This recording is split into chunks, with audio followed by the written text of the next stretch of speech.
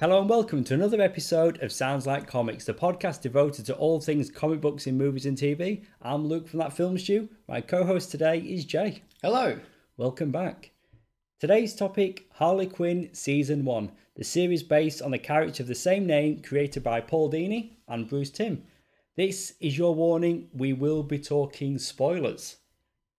This is the second animated series that we've gotten out of DC Universe, isn't it? The first one being Young Justice Outsiders. Yeah. That being a continuation, but this is the first original property. Yeah, and Young Justice, we've already spoken about how much we enjoyed that series and how great it was, but it is continuing from an already established formula. This, it's completely its own thing, a completely different tone than we're used to. Not a kid show. Different tone that we used to, I would go as far as saying, from any animation we've had from DC. Yeah, absolutely. You know, I watched the first episode, and then at the end, I honestly didn't know if I liked it or not. I found it really confronting, and I get the going for an R-rated animated series. And, you know, we've had a lot of PG-13 animated movies from DC, but we're talking a movie that you could put alongside, for the most part, Batman the Animated Series, Justice League, but they'll have one or two swear words. Yeah. Harley Quinn is so much more than that. So I was on the fence. I'm like, I don't know if I like it. And I had to go back and watch the first episode a second time just to get a better feel for it, and then worked my way through the whole series. But it's the first time I've watched anything from DC and just not known how to feel about it, and have to experience the whole thing again. Yeah, I think I'm lucky. I caught online like a introduction teaser kind of thing with quick fire interviews, like a 2.5 minute thing with Kaylee Cuoco and a bunch of the other voice actors, and I'm explaining the kind of show they wanted to go with some clips, and I think that adequately prepared me. So I did have an idea going in, but still though, like, it was still quite confronting. Yeah. Okay, I'm just going to say it now. I really like it. Yeah. I really like the show. I'll stop tiptoeing around it. I really like it, but initially, I'm not quite sure. Yeah, the part that really shocked me was not the swearing, of which they swear constantly. It was the literal bone-jutting violence when someone gets smashed in the legs or something and blood spurts. I'm like, that's the level we're going for, huh? Okay. But it works. It works with the tone of the show, and it works with the over-the-top ridiculousness that they're actually aiming for. And I really like the setup. The series follows Harley Quinn's adventures after she breaks up with the Joker and receiving help from Poison Ivy, Clayface, Dr. Psycho, King Shark, and Cyborgman in her plans to become a member of the Legion of Doom. That's essentially the whole season. Yep. That's what's happening, but then along the way, there's many side adventures. Yeah. But the cast is absolutely incredible, and you've nailed her name once already. How do you pronounce it? Kaylee Cuoco. Yeah. Whenever Harley Quinn is talking, for me, it's Penny from Big Bang Theory. Like, she's gone to no real lengths to change her voice, at least as far as I'm concerned. It sounds just like her, and if that's what they were going for, we want people to recognize the voice. Let's go for Penny from Big Bang Theory. They've nailed it. Yeah, because the previous Big Bang Theory actress who played Harley Quinn was for the Batman Harley Quinn movie, which I really enjoyed. Which the name of the actress is escaping me. I think it's Michelle Roche. Yeah. But she was doing like a very like yelly, like constantly kind of what on. Big Bang. That was a bad impression. No, if that's what you were going for. I think But she sounded more Tara Strong though in the Batman and Harley Quinn movie. Yeah. This time around, it's as if they've gone to the actress. We just want you to sound like you. Yeah, and I found that the way Kaylee Cuoco was doing the voice, there was more of an energetic and just like a like what is happening. Like there's the underlying anger and all that sort of stuff, but still girly. Whereas I just got kind of over the top from Melissa Roche. So I do prefer what Kaylee Cuoco did, and because I guess she's speaking more in her natural timbre, it was more even and consistent throughout the show. It is. It allowed her somewhere to go because she was starting more from a neutral. So if she needed to get louder, she could get louder. Whereas Melissa Rauch was already loud, so she couldn't get any louder when situations got more tense. This show absolutely nails the relationship between Harley Quinn and Poison Ivy. Yeah. It's the best that I've seen outside of the comics. We've got Lake Bell voicing Poison Ivy. I know her from Boston Legal. She used to be on that show. Yeah, she is great as Ivy, and their relationship, the portrayal, is absolutely fantastic. Yeah, they're just really good friends. One trying to look out for each other, and they get somewhat self-involved at times and ignore the other one, which is normal. But yeah, there's nothing sexual, unlike some fanfic will have you read into. It's just they're friends. She's coming out of a bad breakup. Poison Ivy's like, oh god, like how can you not see how ridiculous you're being over this guy, which of course is the Joker, and she's got her own. Like she's so insulated and personal and like herself. She doesn't open up very often, so her close relationship with Harley is super important to her. But she's also the steadying influence that Harley needs. Like I said, perfect. Oh, they absolutely nail it. You're saying that there's nothing sexual going on there. I recently watched Superman Red Son.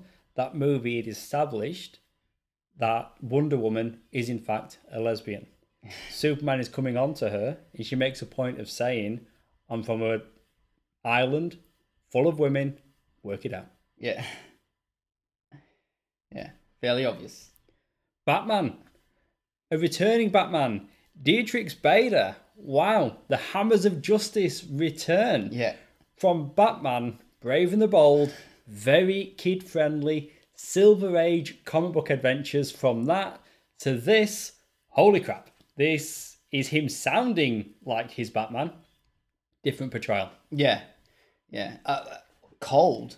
Like, Commissioner Gordon played phenomenally by Christopher Maloney. Oh, just stressed out yes. and looking for someone to help him out, and Batman's like, "You're a colleague, nothing more." I mean, clearly got a caffeine addiction. Yeah, I would love a spin-off for Commissioner Gordon. This version of the character, the closest we've come, I'd say, is in the Tiny Titans comics or the old Teen Titans Go cartoons, where they show a different side of Commissioner Gordon there, where he's more of a goofball.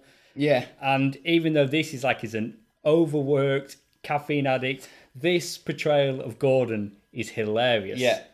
Yeah. And he steals the show every time. Yeah, he's absolutely fantastic. Yeah. You actually get a really good episode with him. Episode 6, You're a Damn Good Cop, Jim Gordon. Which is almost like, it's predominantly Jim Gordon with a piece of Clayface. Oh, yeah. Where he befriends him. I've just noticed, I mentioned Wonder Woman from Superman Red Son. It's the same actress in this show playing the character. It's Vanessa Marshall. Ah, cool. I like to see some consistency across the series. Even though this is very much its own thing and not connected to anything else, which I think actually benefits this show. Yeah. Because, again, you've got the R rating, it's violent, the bad language, but then you can still have the Justice League turn up, have them be the butt of a joke, but it works. And as a fan of DC, you don't feel offended by these jokes. You're like, how dare you treat Superman this way? Yeah. You're just along for the ride. Yeah. Clayface, portrayed by Alan Tudyk, who has actually multiple duties on this series, including the Joker. That's the big one, isn't it? Yeah. He does a very good Joker. And not just Joker, he's also Calendar Man. Yeah.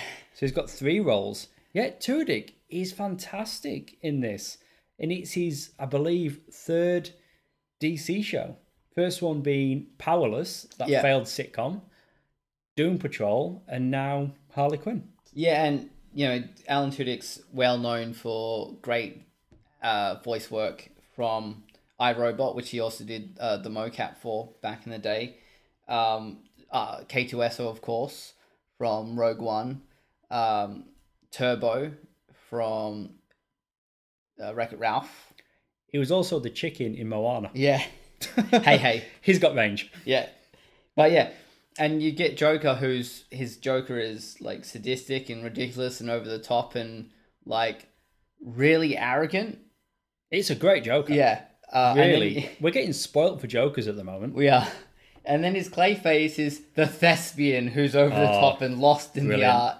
And like we knew that Tudyk had range and he's showing us in all his performances in this show, but the different places that he's going to with Clayface. Yeah. Very dramatic, he's over the top, and it's just, he's hilarious. Yeah, he's stepping on like other villains' lines. We need to talk about his powerless co-star though, Ron Funches. He is brilliant as King Shark. Definitely one of the highlights. Yeah. He's amazing. Yeah. It's not the voice, it's not in any century is this the voice you would think of in your head for King Shark and the personality, but it fits so perfectly. Well, he sounds so innocent, a bit of a goofball, because it's essentially Funches using his speaking voice. Yeah. But then he'll play it innocent, and then you'll have a scene where he'll bite a guy in half or he'll eat somebody. And just that contrast, it's just hilarious. Yeah, it works really well. Tony Hale, the C-word spewing Dr. Psycho. Wow. Yeah, and not only do they do that joke, they go back to it a few times. Yeah. Wow, like, we're going there, are we? Yeah. And the fact that everyone, including other villains, are like, whoa, way too far. And the fact that he's talking about Wonder Woman. Yeah. Of all people. Yeah. Yeah. And I like that, like, he's clearly crossed the line. Yeah. Like, some of the worst supervillains in Gotham, they're like, whoa. Yeah. You've crossed the line. Yeah, and even Wonder Woman, she doesn't even beat him up. She's like, we're done here. I'm not working with this guy. But Tony Hale, this is not his first DC animated appearance. He was Joker in Batman Ninja. Oh, wow. Which I thought was an odd choice when they announced it. You watch the movie, and he's great. Yeah. He suits it really well. Because it was hard for me going into Batman Ninja initially, because I'm just thinking Buster, Arrested Development. But yeah, he's great as Dr. Psycho, and he also voices Felix Faust. So a couple of the actors here pull double duties. Yeah. But yeah, really well done.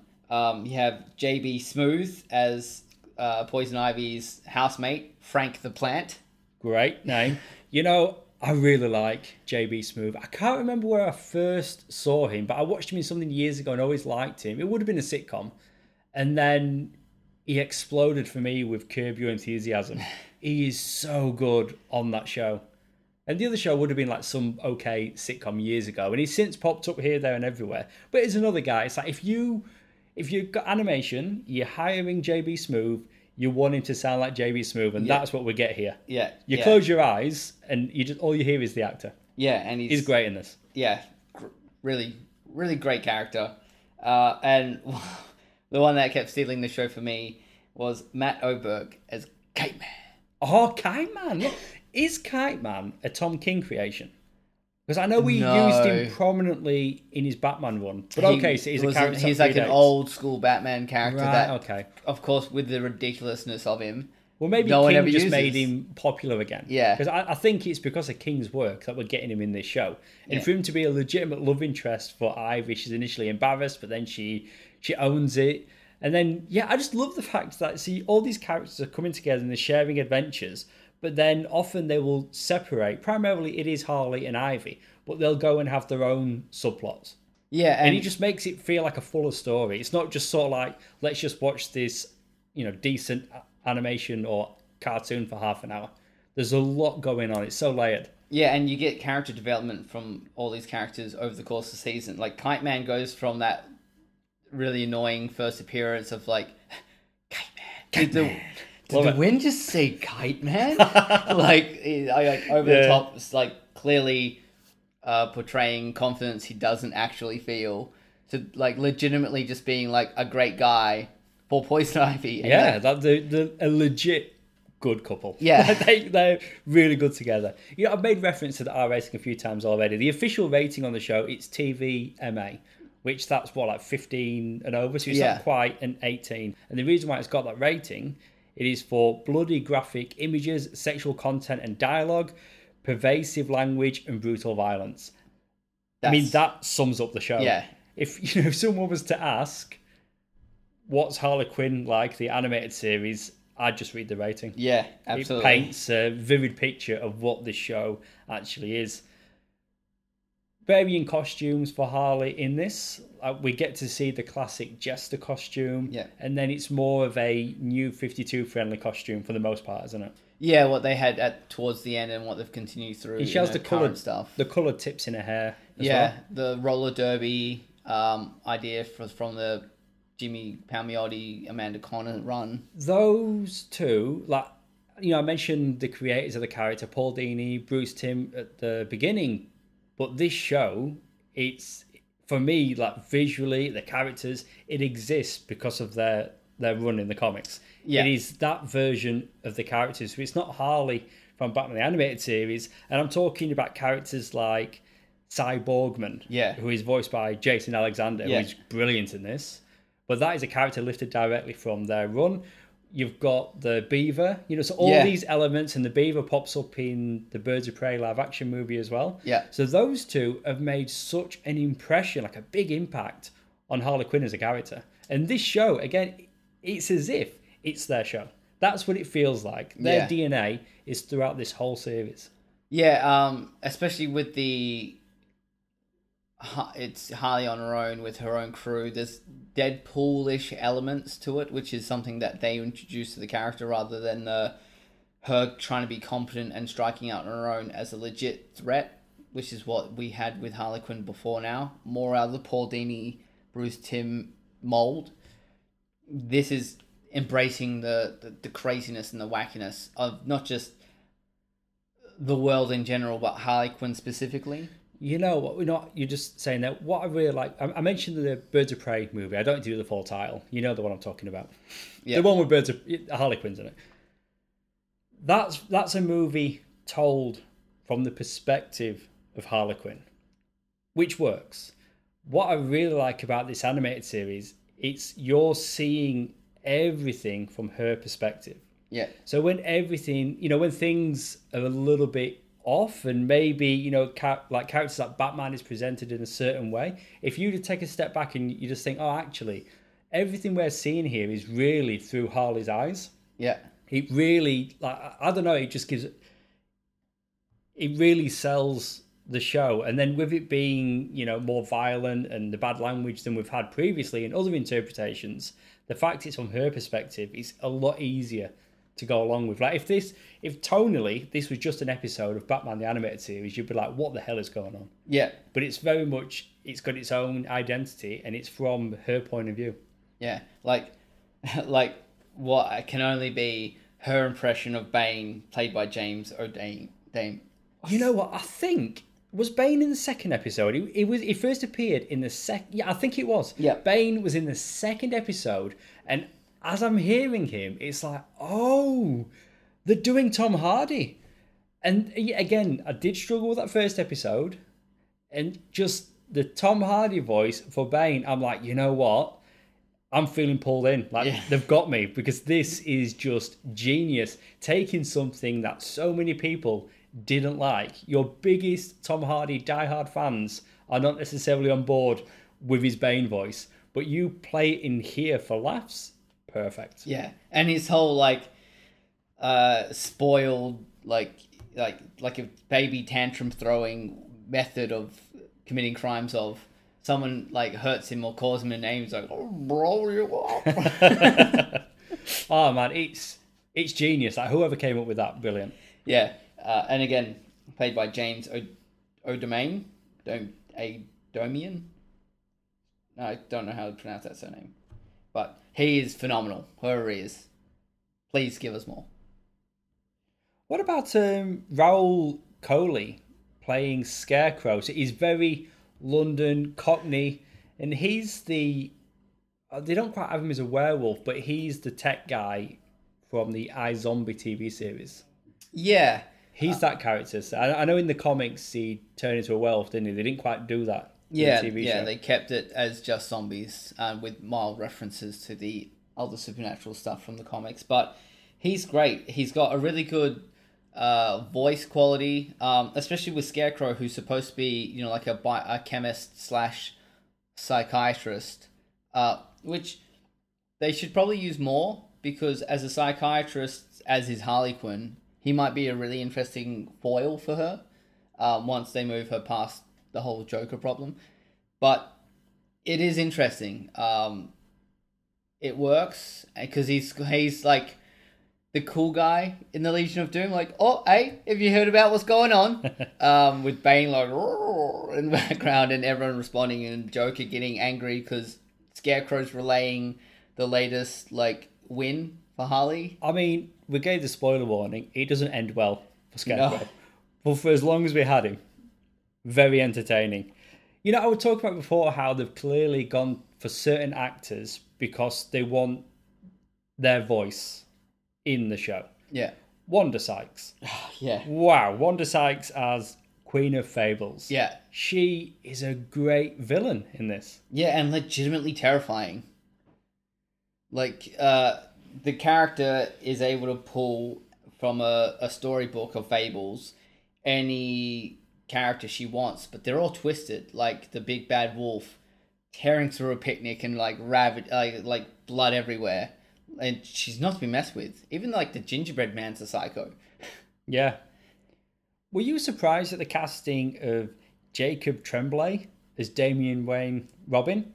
That's a big up and coming name to have in a Harley Quinn animated series, I thought.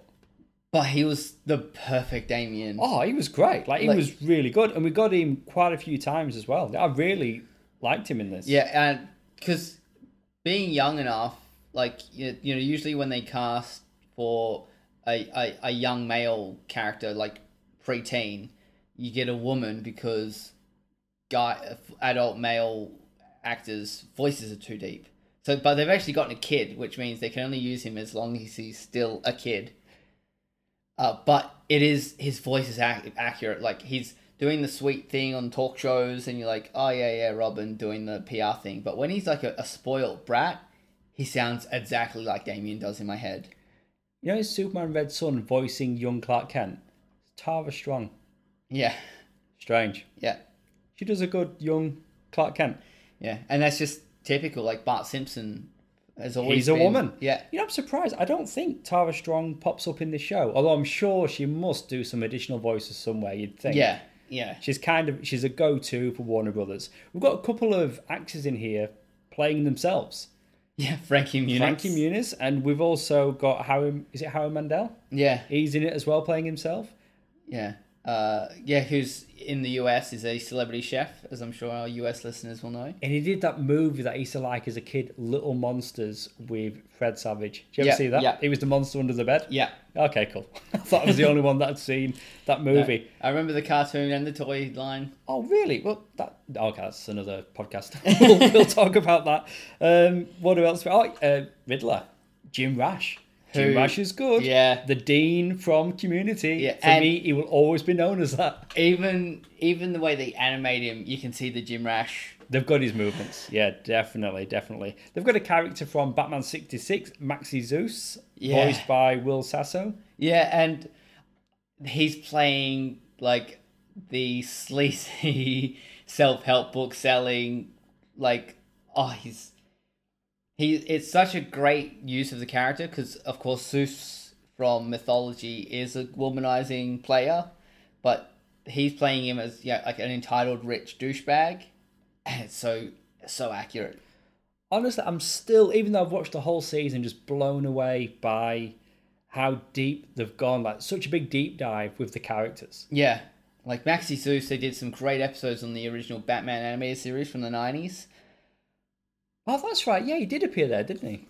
But they did him serious and in a really tragic way. But because, in that, they had portrayed him as he actually believed he was Zeus. Like, it was a mental break from stress. Whereas he's just a womanizing sleazebag.